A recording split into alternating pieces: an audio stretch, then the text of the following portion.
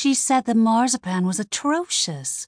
Lexi looked down at the miniature fruits she had carefully sculpted the day before with the help of her assistant, Cassie.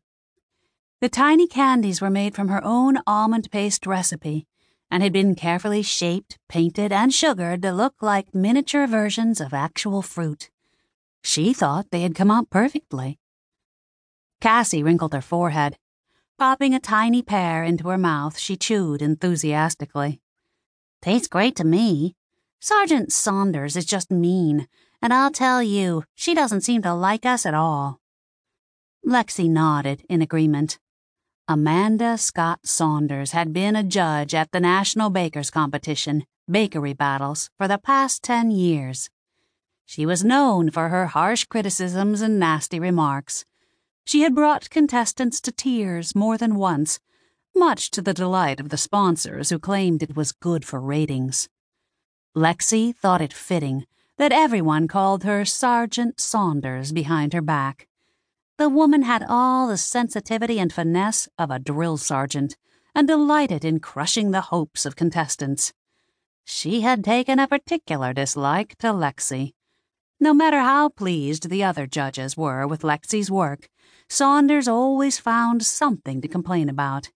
It was a miracle Lexi was tied for first place in the competition. She said if I kept producing food like the marzipan, I would be out of the competition. Lexi felt her face flush with anger. If you ask me, the competition would be much better off if she was out of it. Lexi heard a giggle from the booth next to hers.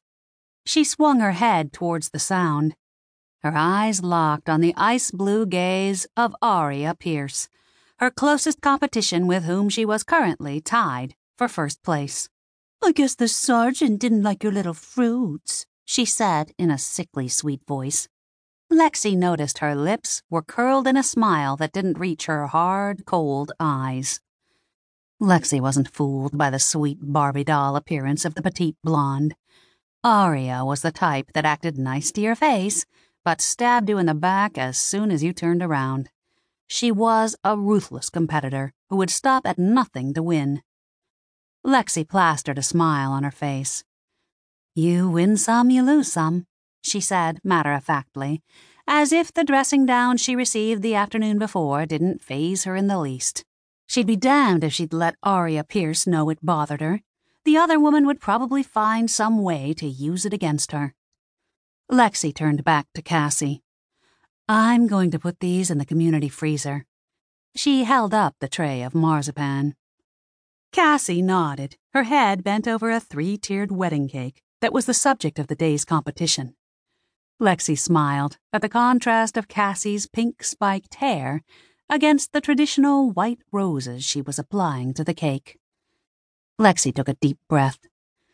The sting of the previous day's judging still hurt, but today was another day, and she was determined not to let the harsh words of Amanda Scott Saunders throw her off course and ruin her chances of realizing her childhood dream.